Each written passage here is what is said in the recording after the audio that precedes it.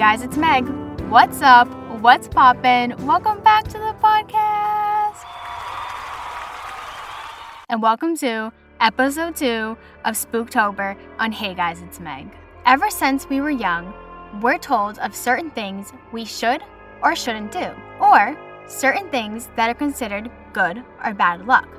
So what are some common superstitions and why do we believe in them? And according to this article I found on mmu.ac.uk, people believe in superstitions because they provide a sense of control and reduce anxiety. Levels of superstitions increase during times of stress. And then another website I used for this podcast, because I did research ahead of time, guys. I did research. Just give a round of applause for me doing research so much this season.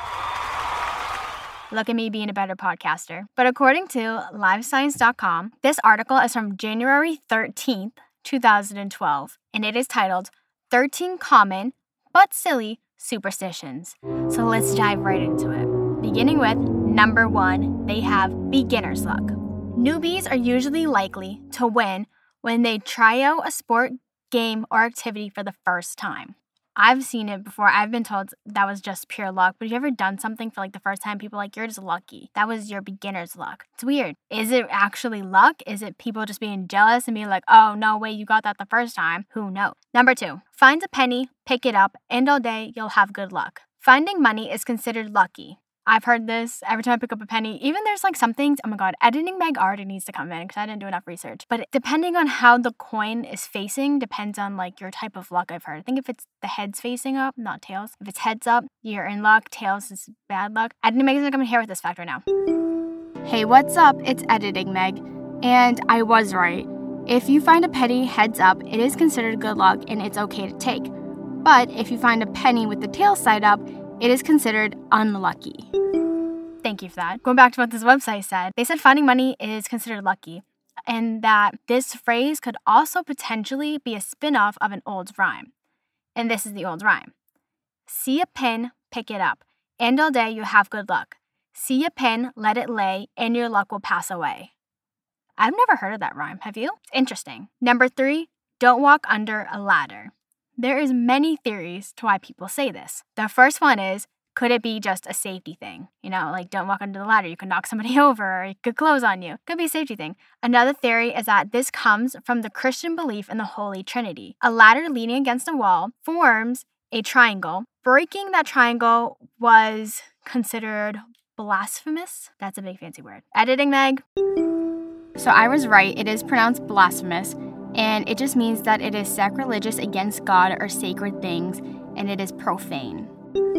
Thank you for that. And the third reason behind why you should never walk under a ladder is they said it resembles medieval gallows. Does it though? I guess.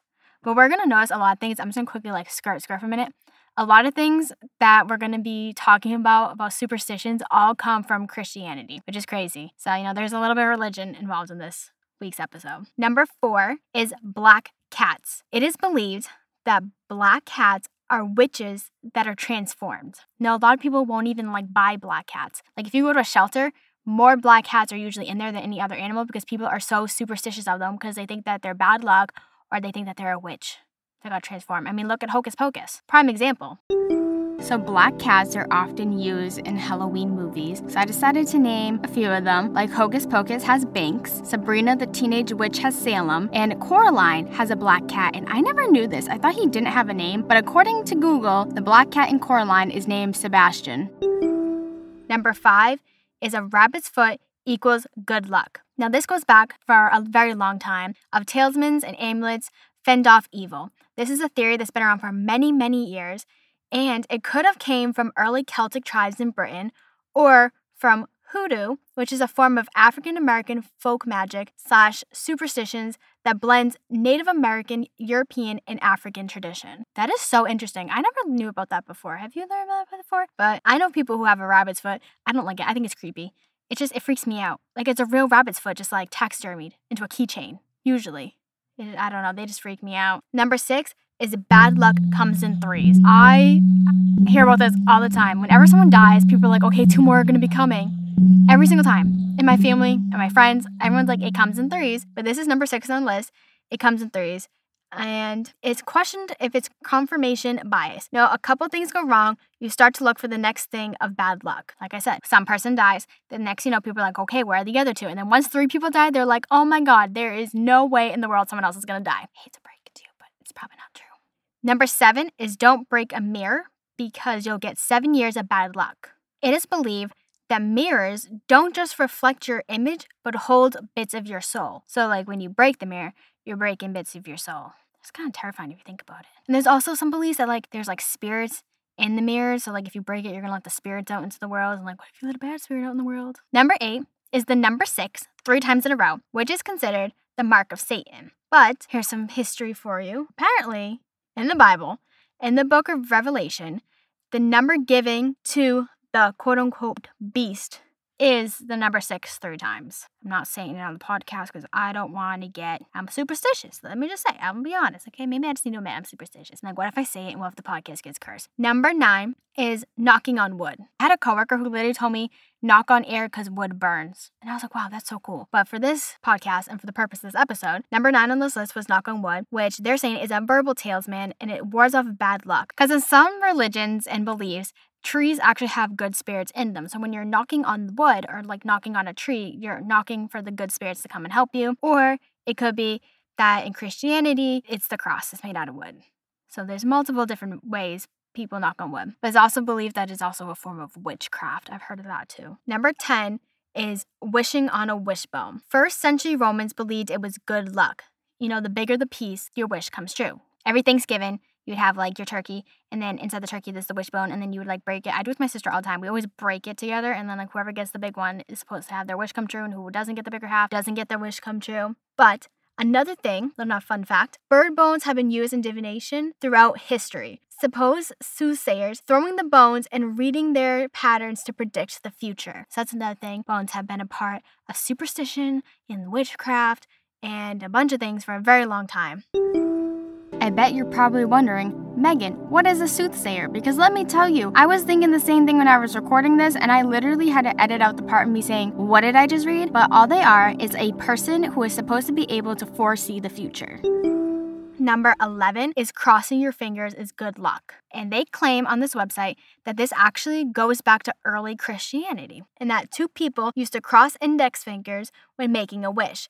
It was a symbol of support, and it was shaped like a cross. Number 12 is no umbrellas inside because it is considered bad luck. And there's actually different origins on why this superstition started. The first story that this website listed was an ancient Roman woman opened an umbrella moments before her house collapsed. So they automatically assumed that an open umbrella inside would bring you bad luck. And the second story that this website gave was that a British prince accepted 2 umbrellas from a visiting king and died months later. Which, if that happened, I'd be superstitious too. I'd be like, dang, I don't want to die. I don't want my house to collapse on me. I get why this is a thing. And the very last superstition we're going to talk about is number 13, Friday the 13th. Probably one of the most common, if not biggest superstitions we have in the world. Because it's not just here in America, it's in other countries too.